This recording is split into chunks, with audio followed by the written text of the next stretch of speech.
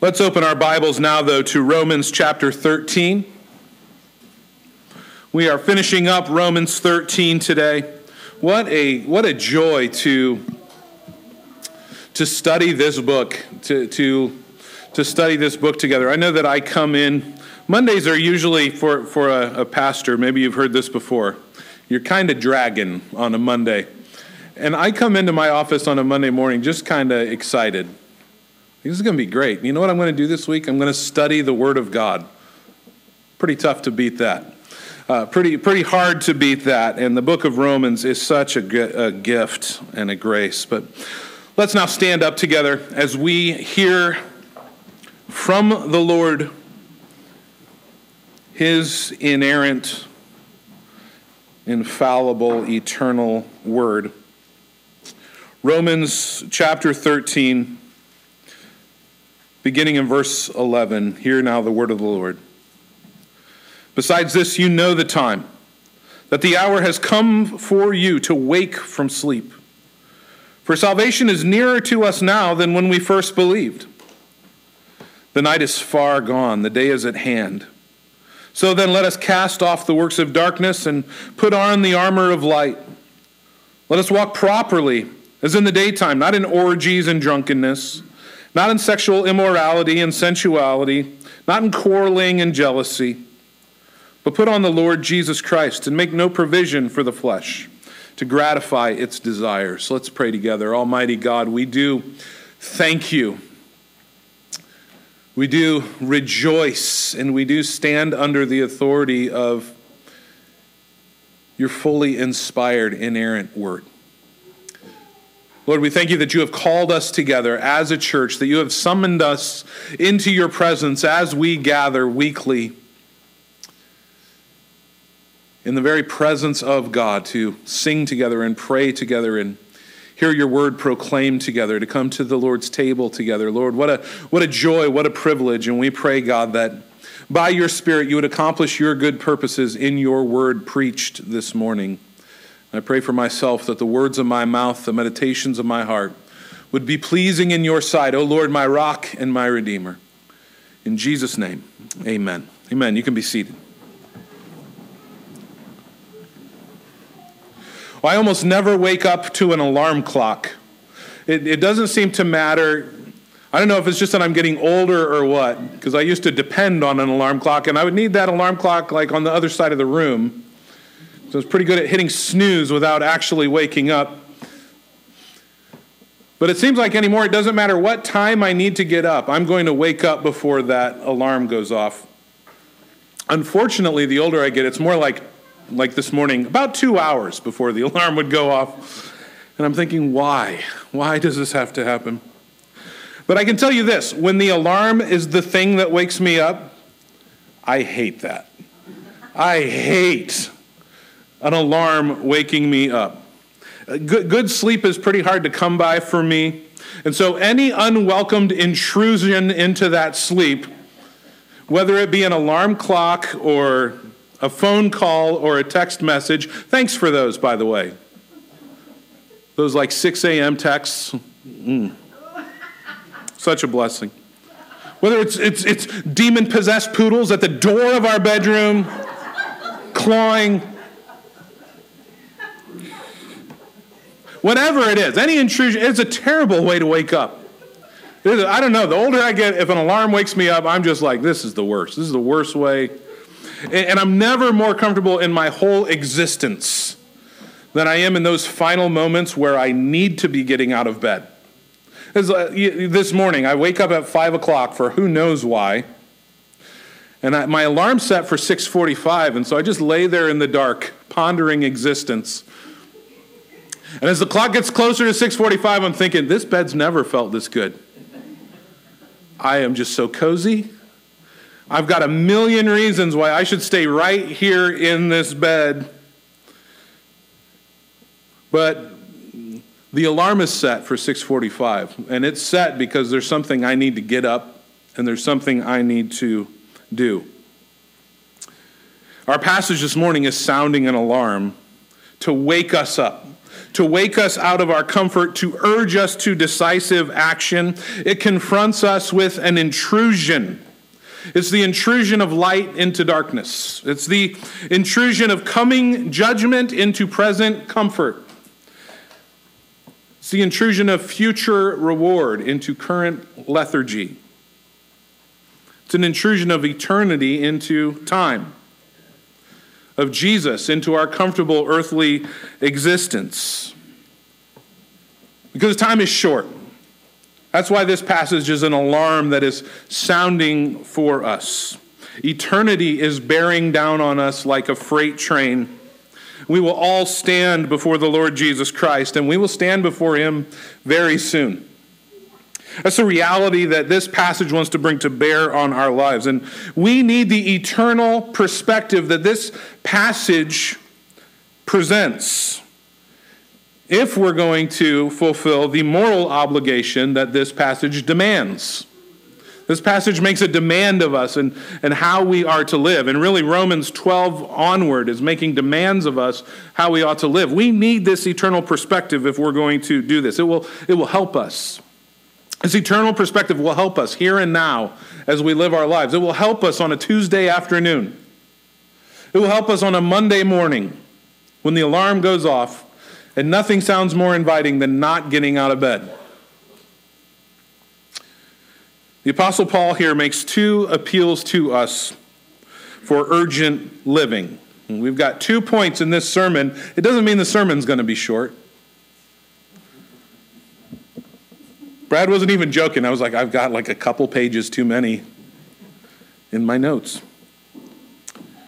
Brad, you didn't mention it. I cut it out of my sermon because I had too much, and I'm going to tell you one of the things I cut out. This passage we're studying this morning is the passage that Augustine, or Augustine, if you want to sound real smart, this 4th century great church father, one of the towering figures in the history of the church, it was reading this morning's passage that the Lord used to convert him. There's a whole story that with tears I cut out of my notes. I shouldn't have even mentioned it. We got 2 points in this sermon that's getting longer by the second. And it's this. Number 1, know the time. And number 2, live accordingly. That's our big overarching points. Know what time it is. Look at verse 11. Besides this, you know the time, that the hour has come for you to wake from sleep. For salvation is nearer to us now than when we first believed. The night is far gone. The day is at hand. He starts off here. Besides this, it's a connecting conjunction. It's connecting what Paul says right here in this passage to all that came before it, particularly Romans 12, verse 1 onward. We have talked numerous times since we have gotten to Romans chapter 12 and onward that Romans chapter 12, verse 1 is this great hinge verse in the book of Romans, where Paul has spent 11 chapters unfolding for us in majestic ways the splendor of God, the sovereignty of God, the holiness of God, the majesty of God, and his eternal work in saving his own. And then Paul says, therefore, in chapter 12, verse 1, in light of these mercies of God, let me apply this truth to your life. Here's how you ought to live. Here's how you should live in light of these truths, in light of these mercies of God, in light of who God is and what God has done. Live this way. So from chapter 12, verse 1, we are looking backwards. We're looking backwards at the mercies of God and saying, as a result of that, you ought to live this way. Our passage this morning, though, looks the other direction. It's looking forward. It's looking forward to meeting with God. So there's a looking backwards that motivates Christian living, and there's a looking forwards that motivates Christian living. And this morning, we're looking forward. He says, besides this, you know the time. Do you know the time, Christian? I don't mean what time it is right now on your watch. But Paul's going to tell us the time. Time's running out. That's what Paul's going to tell us. Eternity's on the way. Eternity is coming fast. Have you ever meditated on the duration of eternity? Eventually, you just have to give up, don't you? You can't do it. There's nothing to compare it to. There's no way to wrap our minds around it so that we can understand. And in 2007, there was a guy named Jeremy Harper who decided to live stream himself on the internet counting to 1 million out loud. And he did it. He's in the Guinness Book of World Records for it. It took him 89 days, counting 16 hours a day with no breaks.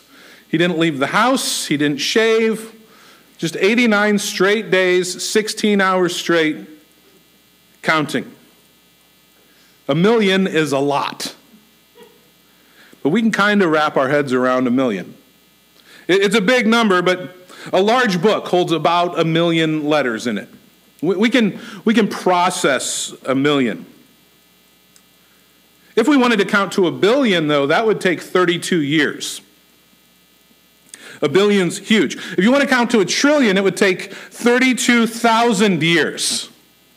Well, now we're just getting into territory we can't quite comprehend. Every printed book in the history of mankind, if you combined them all together into one volume, would have about 1 trillion letters. Then there's a Google. It's not spelled the way Google spells it.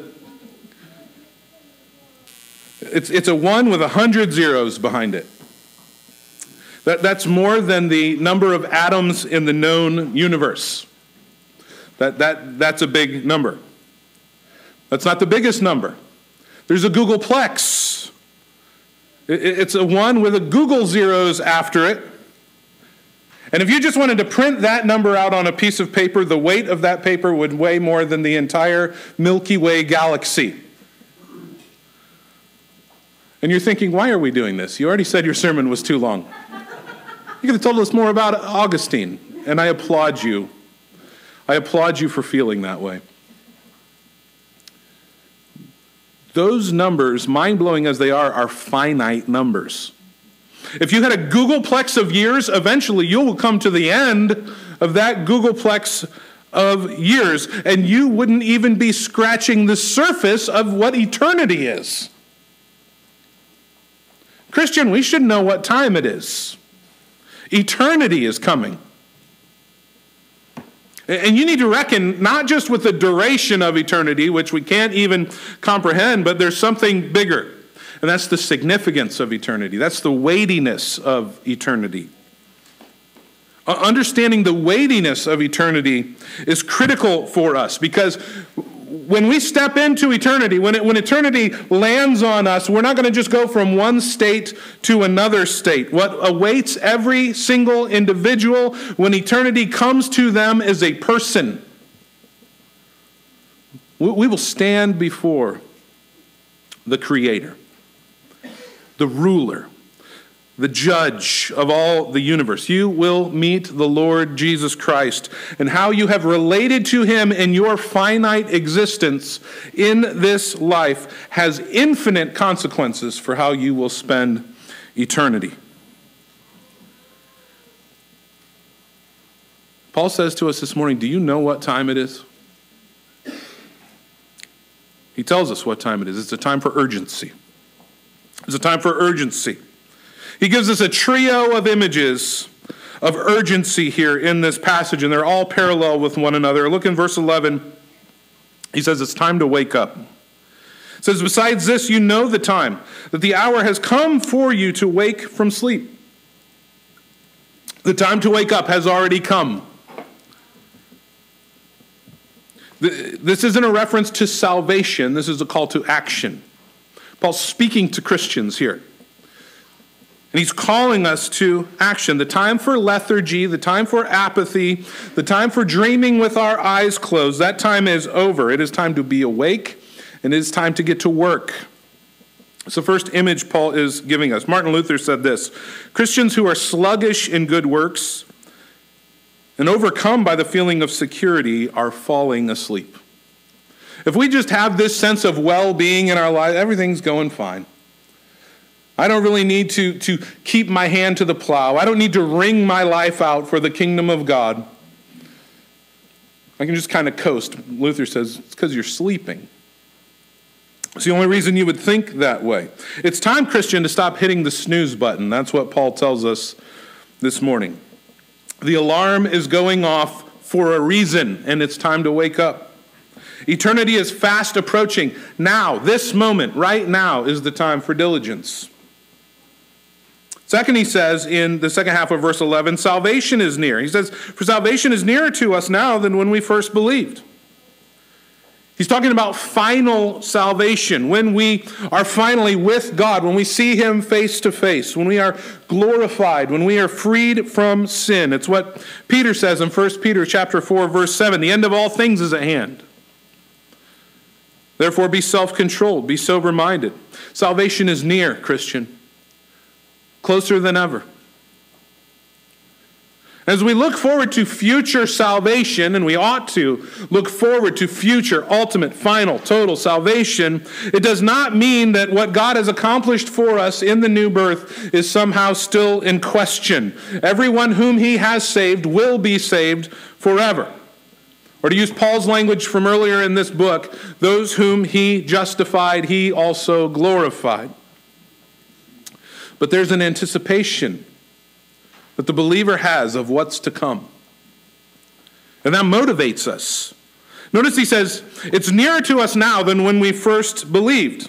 And we go, right, obviously. He is making an obvious statement. You are one day closer to eternity than you were yesterday. You are closer now to eternity than you were when you first believed. It's an obvious truth, but it's a truth that we need to hear. We need to hear this truth because we lose this perspective all the time. Our eternal perspective leaks. It's like that time that when you have a car tire that's just slowly losing air, and every couple days you got to go fill it back up because there's just a slow leak. It slowly deflates. Our eternal perspective leaks, and we need to be continually filling ourselves up. And so we need to hear this. You need to hear this, Christian. Eternity is closer now than it's ever been. Think of you're watching a movie and there's a bomb, and that bomb's got a timer. Bombs always have a timer right on them. And they count down, and we're watching that number get shorter and shorter and shorter, and we know what's going to happen if that number gets to 0. Soon that bomb is going to explode. We never see in the movies, do we? They just catch a quick nap. If I can just lay here next to the bomb, and I think my mind will be clearer. I can diffuse this thing. They never do that, right? It's urgent. Action needs to be happening. There's an urgency. There's no time to rest right now. There's no time to be distracted by anything else. That's the picture here that Paul's giving us. The clock is ticking. Eternity is coming. This is no time to sleep. Consider the duration of eternity. Consider the weight of eternity, and it is coming. And it's closer now than it was yesterday for every single one of us. It's closer than when you first believed. Now, whether that's the day of the Lord, whether that's just your own death, eternity is coming fast. Thankfully, Christian, this isn't a bomb that's for your destruction. No, eternity coming. To be absent from the body is to be present with the Lord. For the Christian, eternity is a matter of great joy. Isaiah 25 verse 9 says, it will be said on that day, behold, this is our God. We have waited for him that he might save us. This is the Lord. We have waited for him. Let us be glad and rejoice in his salvation. So we rejoice that eternity is nearer to us than it was yesterday.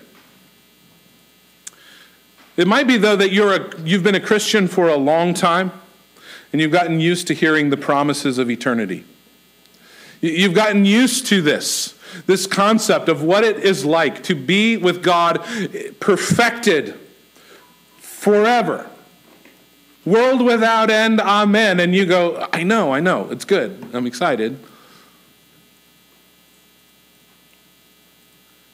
But friend, that day could come for you at any moment.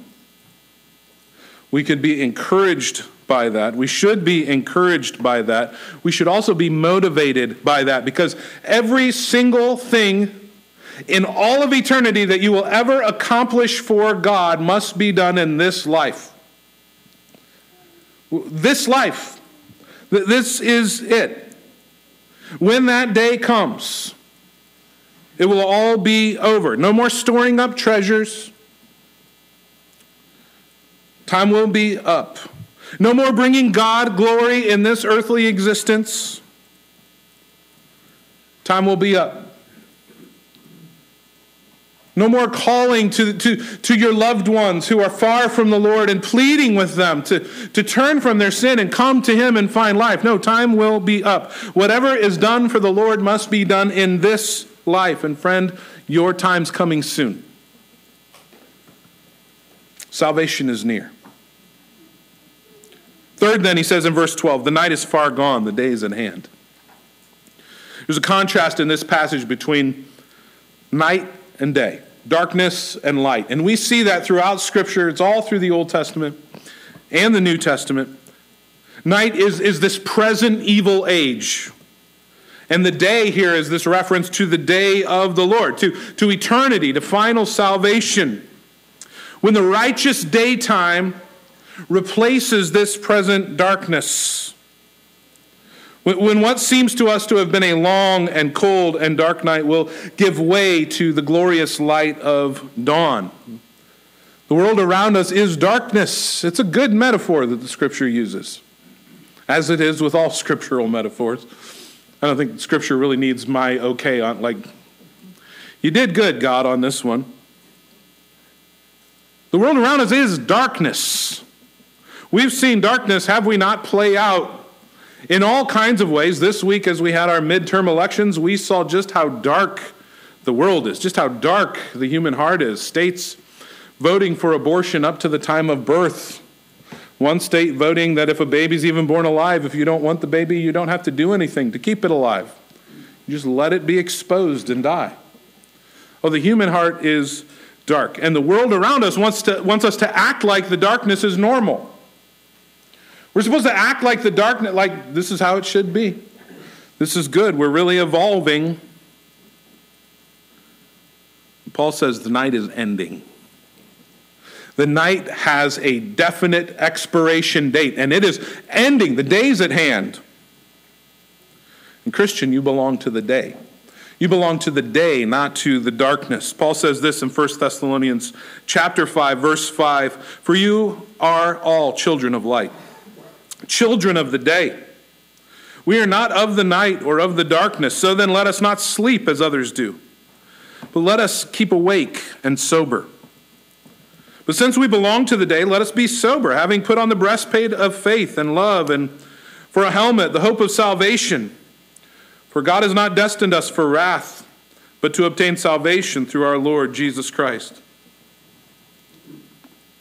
The day is coming, and God's children belong to the day. And in eager anticipation of that day for which we long and for which we pray, we live as ambassadors of the kingdom of light in a dark world. We live in this dark world as those who belong to the light. And so Paul says to you, Christian, know the time. Know the time. It's an urgent matter. Time is short. The day is at hand. And the knowledge of this truth, of who we are and of what time it is, will lead to a certain kind of living. And that's the second big overarching point. Know the time and live accordingly. He goes on in verse 12, "So then let us cast off the works of darkness." Again, those words, so then. Because of what I just said, let's cast off the works of darkness. Put on the armor of light.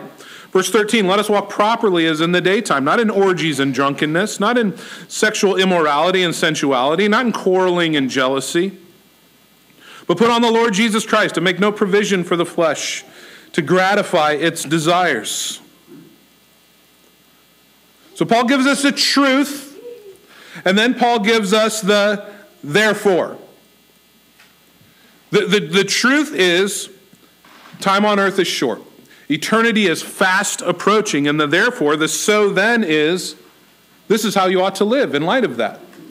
If this is true, then you ought to live this way. And he gives us three contrasts here to guide us in how we ought to live.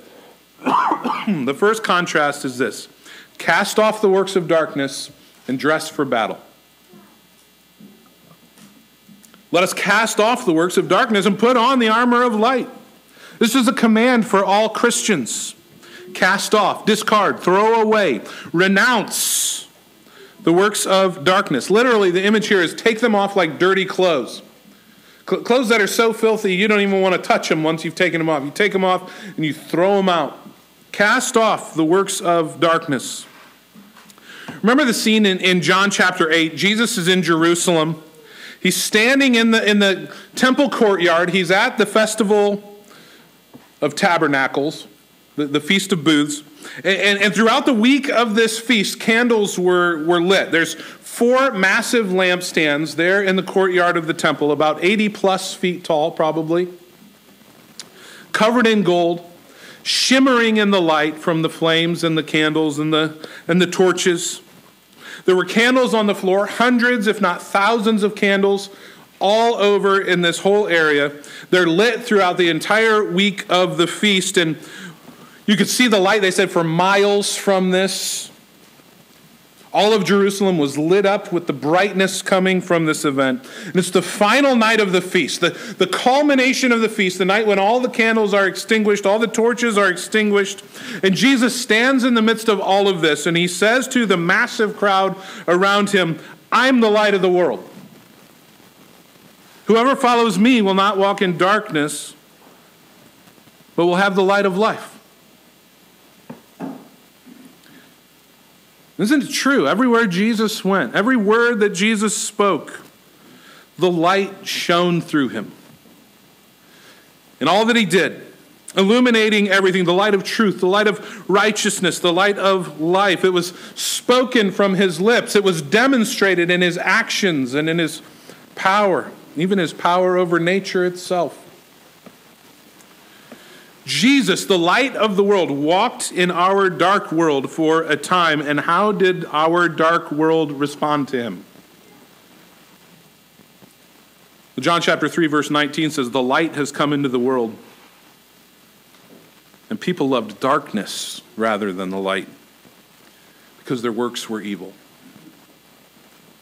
That's darkness. Darkness, the rejection of God. It's evil behavior. It's blindness. It's the kind of things that must be done in the dark because you don't want people to see you doing them. It's the kind of things that must be done in secret because they are shameful. And so what did the world who loved the darkness do with the light? They tried to extinguish it. They tried to drive it out. That's the world we live in. It's a world that hates light. It's a world that wants to extinguish and drive out light because they're evil deeds. It hasn't changed since the first century. We haven't evolved past this. The Christians are called to cast off those evil deeds, to renounce them, to throw them aside like filthy clothes, and to exchange them for a new covering. Paul says here, the armor of light. Our armor is the same word that's used for instruments of warfare. You don't put on armor for your nap or for bedtime. Our armor's for fighting. Armor's for war. He used this same imagery back in chapter 6. He said, "Do not surrender your bodies as instruments, weapons for unrighteousness, but present your members to God as weapons for righteousness." It's the same word. It's the same language here, this warfare imagery. He says, put on the weaponry, put on the armor of light. This language is not accidental. The Christian life is a battle. Christian, you have enemies. You have enemies who hate you. You have enemies who hate your soul. Who are they? Well, this week you may have identified some that you consider your enemies. That's not who the Bible's talking about when it talks about your true enemies. We battle not against flesh and blood. Who are your real enemies? First of all, you have you. That's a big one. Nobody's ever betrayed you worse than you've betrayed you. You have this residual depravity in your heart. Sin doesn't just plague you from the outside, it attacks you from the inside. It's this insidious, deeply embedded enemy that you carry around with you every day, all day. Then you have this world and its godless systems that seek to press you and conform you and shape you into its mold. And you have spiritual, supernatural enemies. You have Satan who prowls around like a roaring lion seeking whom he may devour. You have demons who never rest, who never take a break, always at war against you, always battling against you. Christian, you cannot afford to sleep. It's time to get up. It's time to work. This is a battle. Spurgeon said this: "You may sleep, but you cannot induce the devil to close his eyes. You may see evangelicals asleep, but you'll not find falsehood slumbering. The prince of the power of the air keeps his servants well up to their work. If we could, with a glance, see the activity of the servants of Satan, we would be astonished at our own sluggishness." This is an urgent command to military action that Paul is issuing to us. And you might be thinking, wait, isn't the Christian life supposed to be a life of rest? We just heard the invitation this morning in our call to worship. Come to me, all you who labor and are heavy laden, and I will give you rest. Isn't that the Christian life? To that I say yes and amen. The call to Christ is the call to rest from empty, vain pursuits. From the vanity of the hamster wheel of trying to earn our own salvation through our own righteousness. It is rest, true rest from the endless, fruitless treadmill of legalism, of trying to make our way to God based on our own merits. And if you know Jesus, you know that rest. And you know that it is glorious. It is so sweet. But the Christian life is not a rest from activity. You have been, in being adopted by God, you have been enlisted into a war. You have been brought into a war. The Christian life is one of vigorous, urgent fighting. We rest in Christ for our salvation, yes and amen. But this life is a warfare. The Scripture is full of warfare imagery.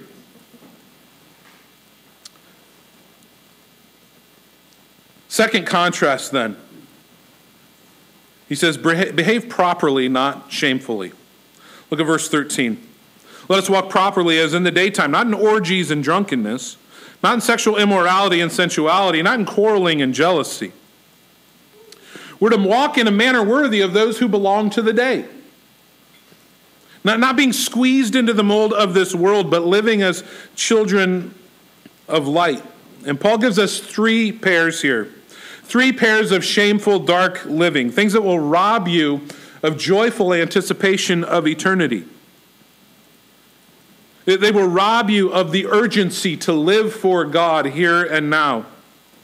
They will cause you to live for the moment instead of for eternity. They will make you withdraw and shrink away from the war you've been called to fight. And in Greek, these are all plural words. So what they are is headings. They're categories. This is not an exhaustive vice list. So as we look at it and we hear the specific words and we go, I don't think I do any of these things. I think I'm doing good. No, these are broad categories. Types of behavior. He gives them to us in pairs. Orgies, or reveling, carousing, and drunkenness. Picture here Mardi Gras. This celebration of excess. the ultimate in living for the moment. We're going to squeeze all the life we can out of this in our reveling and our partying and our drinking and our wildness, living for the pure pleasure of this moment, because Lent starts right around the corner. We're going to have to give things up. It's a good reason to be a Protestant. We don't buy into that nonsense. It's just feeling and experiencing everything we can. It's the first category. Second, sexual immorality and sensuality. Any sexuality outside the bounds of God's good design. One man, one woman in marriage for life. In our culture, these things aren't just accepted, they are celebrated.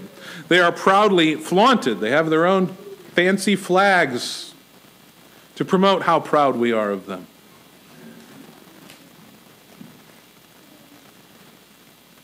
Third category, quarreling and jealousy. I'd say here at Maple Grove, this one is probably our biggest temptation. We might not even think this one's as bad as the other ones. That's how you know it's our biggest temptation, right? Like drunken orgies, those are bad. I think we're just kind of all on the same page about that. Drag queen story hour in the schools, like we're a no on that one at Maple Grove. Surely quarreling and jealousy aren't on that level. Surely they're not that bad. Well, friends, this is where God puts them. This is where God lists them, right here on this list of the works of darkness, just like these other acts of rebellion. Jerry Bridges calls these the respectable sins, because in our mind, they're just not as shameful as the other ones. But Paul here exposes them for what they really are. They are deeds of darkness. They are out to murder your soul. They need to be cast off. They need to be repented of. Christian, hear the call to wake up. Hear the call here. The time is far gone for hitting the snooze button. We're to walk in the light as children of the light. Then Paul gives us this third contrast. Put on Christ and starve the flesh. Verse 14, put on the Lord Jesus Christ. Make no provision for the flesh to gratify its desires. Again, this being clothed in Christ is not a reference to salvation. It's an urgent call to the daily walk in warfare that we have been called to as God's people. It is the call to know Christ, to think like Christ, to be like Christ. Putting on the Lord Jesus Christ is to live in obedience to him. It's to be clothed in him. And if you claim to belong to Christ without a life of being clothed in Christ, a life of obedience to him, a life that bears fruit, then you're deceived. To claim to be in Christ without a life of being clothed in Christ is a deception. Now, God's not deceived. God knows whose are his. It's a self-deception. You are deceived. So if the pattern of your life is not putting on the Lord Jesus Christ and making no provision for the flesh, then you've got a fundamental question to ask yourself. And I'm going to provide you with that question right now. Have I ever actually been converted in the first place? Am I even a Christian? You can examine yourselves. Paul says, see if you're in the faith. We can examine our lives, and if our lives don't evidence, none of us are perfect, and yes, we all sin. But if we examine our lives and the testimony of our life, the thing we're clothed in, the thing that's most obvious about us as you look at us is our rebellion against God, then friend, that's not what Christians look like. That's not the work that salvation accomplishes in the life of a person. And so what do? As those who are not working to earn salvation with God, but as those who have been called as his Spirit has given us life and transformed us and has renewed our mind and given us a new heart, And yet, walking in a dark world, what do we do? How can we do this? This is what Paul tells us. Make no provision for the flesh to gratify its desires. That's what every Christian must do. In 1519, Spanish conquistador Hernan Cortez invaded Mexico. This is not a discussion about whether he did the right things and did them in the right way.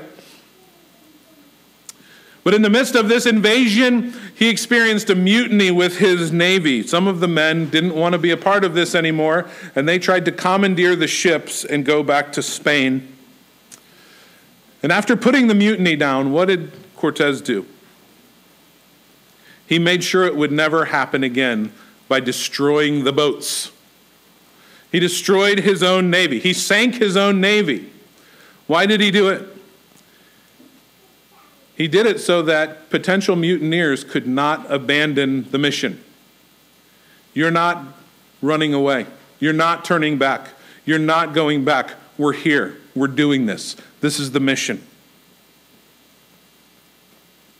Well, Christian, in regard to the lusts of the flesh,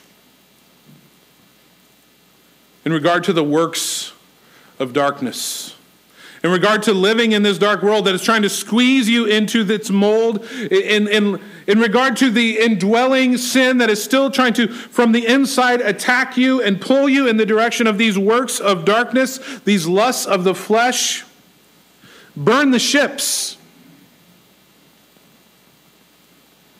If there's a provision for the flesh and its desires in your life, then get rid of it. Cast it off. Be ruthless with it. I don't even need to go through a list of potential ways we're doing this in this moment, because the Spirit of God, if you belong to Him, has got it right on the forefront of your mind. Christian, burn the ship. Jesus says this in Matthew chapter 5, verse 29, if your right eye causes you to sin, tear it out and throw it away. For it's better for you to lose one of your members than your whole body be thrown into hell. If your right hand causes you to sin, cut it off and throw it away. It is better for you to lose one of your members than for your whole body to go into hell. Make no provision for the flesh to gratify its desires. It is a simple, straightforward command. Christian, your life is at stake. Eternity is at stake. If you keep a storehouse of provision for reveling and drunkenness, those things that cause you to want to live only for the moment and give no thought to eternity, those things that numb you and distract you from reality, the things that dull your senses and dull your zeal for Christ, it doesn't have to be wild partying and drunkenness like Paul names here in these category heads. What robs you of your affection for Christ? It might be something that some other Christian can do and it doesn't have any negative effect on them at all. It might be in and of itself something neutral, but for you, it numbs you. It causes you not to think of eternity, but to live for this moment. Whatever that thing is, cast it off. It only wants to rob you. It only wants to kill you. Be ruthless with it. You're at war with it. If you keep a storehouse of provision for sexual temptation, your devices, your computer, your smartphone, the entertainment you let yourself consume, those friends that every time you talk with them, it turns a certain direction. Those relationships that you know have crossed a line. Anything that normalizes the pursuit of ungodliness. Your social media that's glorifying sexual perversion and sin, and it makes you want so much to be accepted by this world. Burn the ships. Get rid of it. Cut it out of your life. Why would you? What is that thing in light of eternity? If you keep a storehouse of provision for the sins of strife and jealousy, If you scroll Facebook or Twitter and it just makes you angry, it makes you judge these other Christians, they don't know. They don't know like I know. News outlets that you watch and you're just mad when you're done watching them. It makes you despise people. Those friends who tempt you to vent, you get together and this is my chance. I'm just going to let it out. I'm going to talk about everybody that's driving me crazy and what I don't like about them.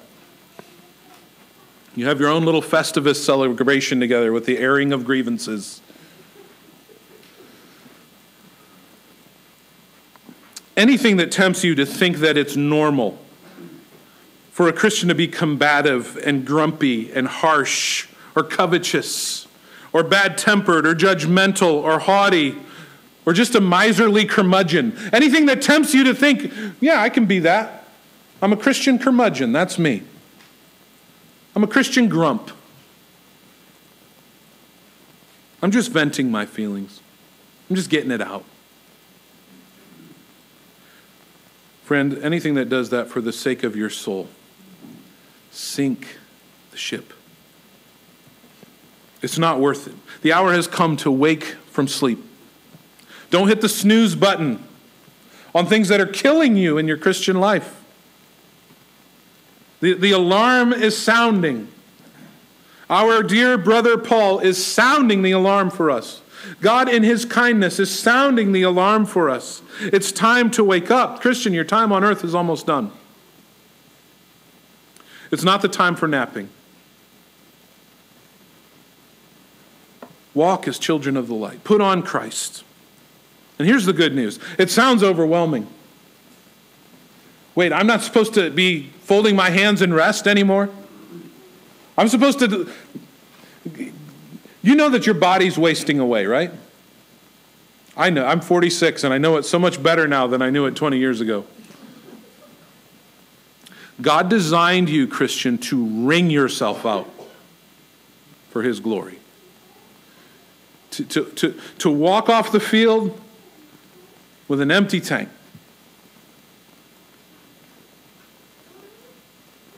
And that feels overwhelming. It can feel overwhelming. Here's the good news. God's grace will enable you. God's Holy Spirit dwells within you. The third person of the triune Godhead, Christian, dwells inside of you.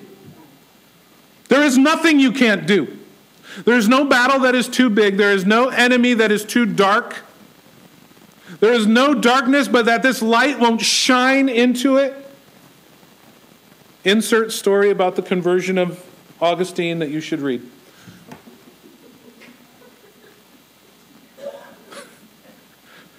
We can do this. We can do this. We can live exactly the way that God calls us to live. God's commands, all of God's do's are therefore do's. I have done this, therefore you do that.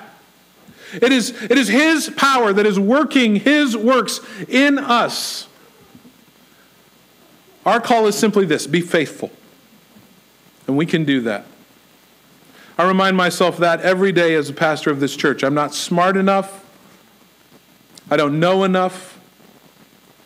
I'm fully aware of all the things I don't know and the things I don't have the strength to do. But I can do this one thing. I can be faithful. And there's times when we're not. I've been gone for a few months. You know what I've walked through. What do? We say we're in a war and eternity is rushing in fast. So for the joy set before us, we get up and we get back in the fight.